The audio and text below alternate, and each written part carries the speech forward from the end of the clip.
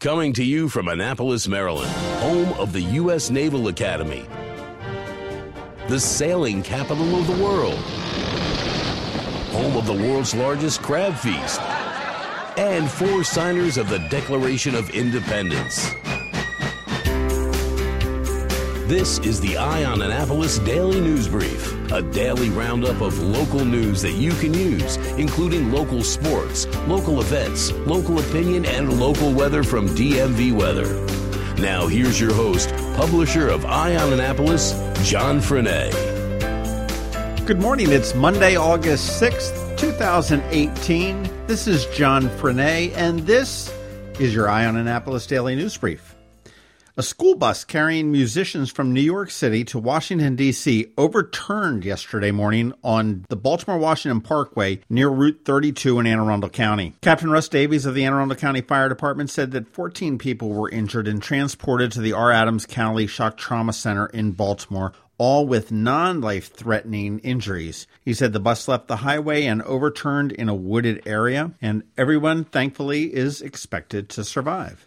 With a passionate 33-minute speech in which he strolled around the stage, ad-libbed, praised, danced, and joked, spoke of sacrifice, love, glory, and overcoming the odds, Ray Lewis entered the Pro Football Hall of Fame. One of the best linebackers and leaders the game has ever seen, Lewis was the final man inducted of the 7 class of 2018 members on hand. He was preceded by Randy Moss, Brian Dawkins, Brian Urlacher, Jerry Kramer, Robert Brazil, and Bobby Beatard.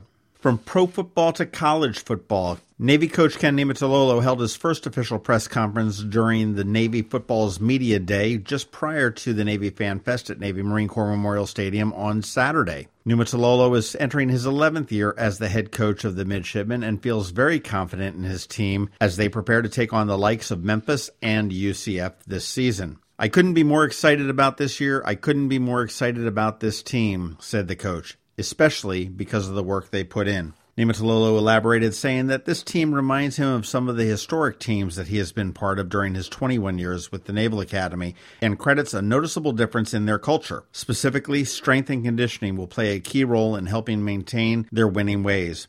Last season, Navy started off very strong with a 5-0 season, but ended the last 7 regular season games with a 1-6 record, including a heartbreaking 13-14 loss to Army in December up in Philadelphia. You can head on to eyeonannapolis.net and hear the entire 30-minute press conference and all of the thoughts of Coach Niumatalolo and key members of the team.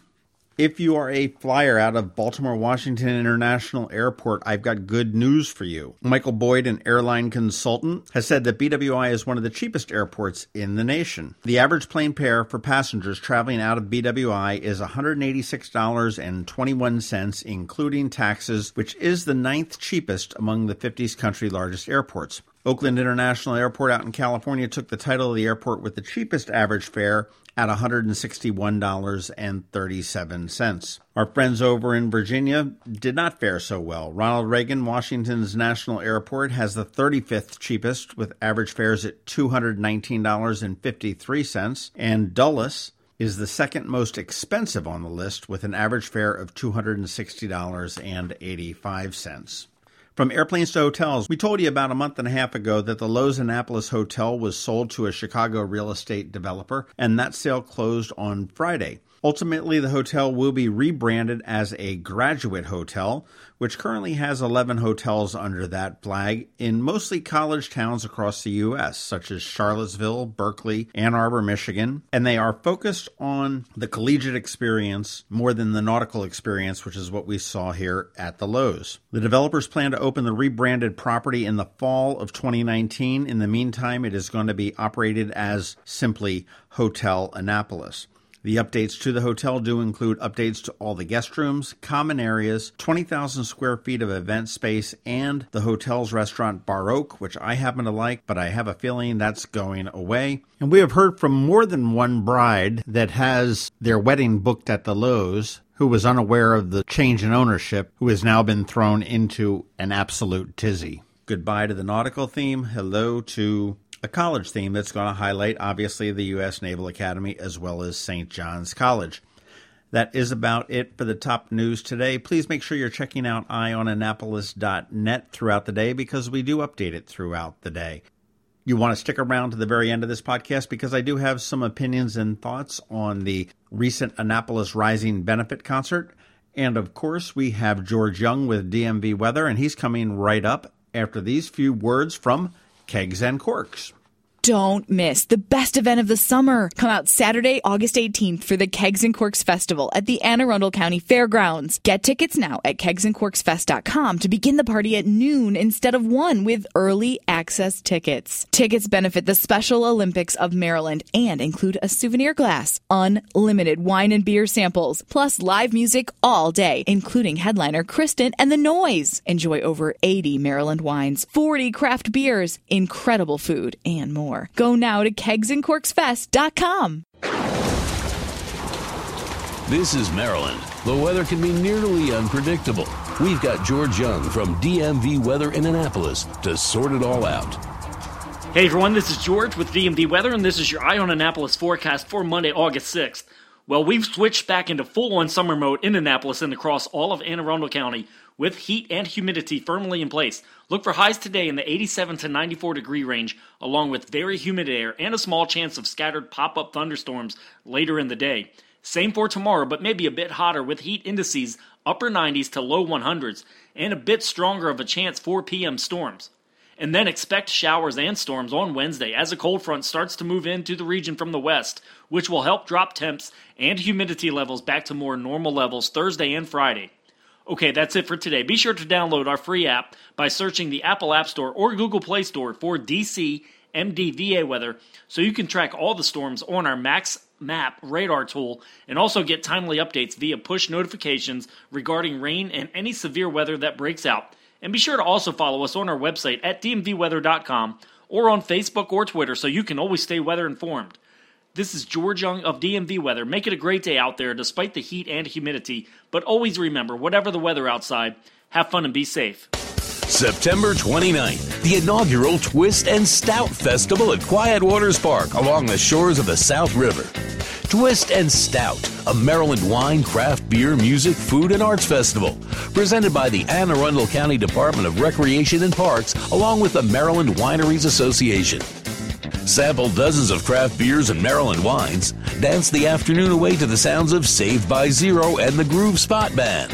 Watch the plein air painters and shop dozens of artisans, crafters, and food trucks. Tickets are on sale now at twistandstout.org. twistandstout.org. September 29th, Twist and Stout at Quiet Waters Park, 11 a.m. to 5 p.m. Tickets at twistandstout.org. They say opinions are like... Here we are with a dose of opinion for you. I'm not sure if Annapolis is rising or Annapolis has risen, but it has been a week and a few days since Annapolis Rising, the benefit for the Capital Gazette Families Fund, and by most accounts, it was a screaming success. I was a skeptic. I was proven wrong. But I still reserve some of my skepticism until we get the final accounting of the event. Sure, we're going to know the amount donated. That's the easy part. But will we ever know the true cost? Annapolis is known for robbing Peter to pay Paul, slide a little money here, shuffle a little money there. In fact, a lawsuit against a staffer in the mayor's office was settled recently with funds from the snow removal budget. Funds and hope that there would be no more snow. So I, for one, am anxious to see the accounting, and unfortunately the only way we'll be able to see it is if the City Council moves forward and retroactively becomes a co-sponsor of the event and waives the costs associated with permits, security, and all that. You see, at this point, the benefit is sponsored by a freshly formed LLC located in a condominium off of Bestgate Road, whose resident agent is a large donor of the mayor's campaign, and the Annapolis Arts District, which are two private entities. As private concerns, their financial books are simply not available unless they want to put them forth. When the city co-sponsors the festival, then the books become, well, an open book. A great deal of effort went into planning Annapolis Rising. I have heard that there were 5 city employees working full-time on this for 3 or more weeks, including the city's own concert planner, Max Huber. If the city is not a co-sponsor, will these costs be reimbursed? Will we ever know what they are or were? We were unable to determine the ancillary cost prior to the event, and hopefully they will come to light afterwards. While we did not pay for the talent, did we pay for expenses for the talent? Did Good Charlotte play it completely for free, or did we need to cover the transportation and lodging and costs for their roadies? How much revenue was lost from the Gotts Court Garage having the main entrance closed on a Saturday in the middle of summer? And let's talk beer. Was an alcohol permit applied for and issued? I can't find one.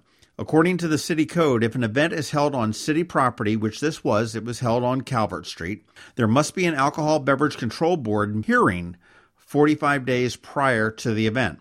There was not one. Were the people distributing the liquor properly trained to recognize overconsumption, and were they all of age to serve? Was the beer donated by CATSEP, or was it purchased, and if purchased, by whom, and how much was made off of it? The city has been very coy in putting forth any information. All we get is things are still being tallied. Once again, I do give great kudos to the organizers for pulling it off. It was a fantastic day. It brought the community together. It was a wonderful cause, and I have yet to run across anyone who had a shitty time. But with everything, the devil is in the details. And come September, I urge the City Council to vote in favor of sponsoring this initiative and let those details come to light. And that's what I'm thinking today. Hi, I'm Anne Arundel County Executive Steve Shue. Pain never killed anyone, but heroin does. We're tired of losing our mothers, fathers, daughters, and sons to this epidemic. Step up and join our effort to stop creating new users. Doctor's orders. Go to aacounty.org/heroin to learn more about how you can stop addiction. Thanks for listening to the Eye on Annapolis Daily News Brief. If you like what you heard, make sure to tell your friends and colleagues about it. And also tell them about our website, eyeonannapolis.net, where you can find much more. Be sure to check out our other weekly podcast, The Maryland Crabs. This podcast comes to you every Monday through Friday at 7 a.m. Thanks for listening, and we'll see you next time.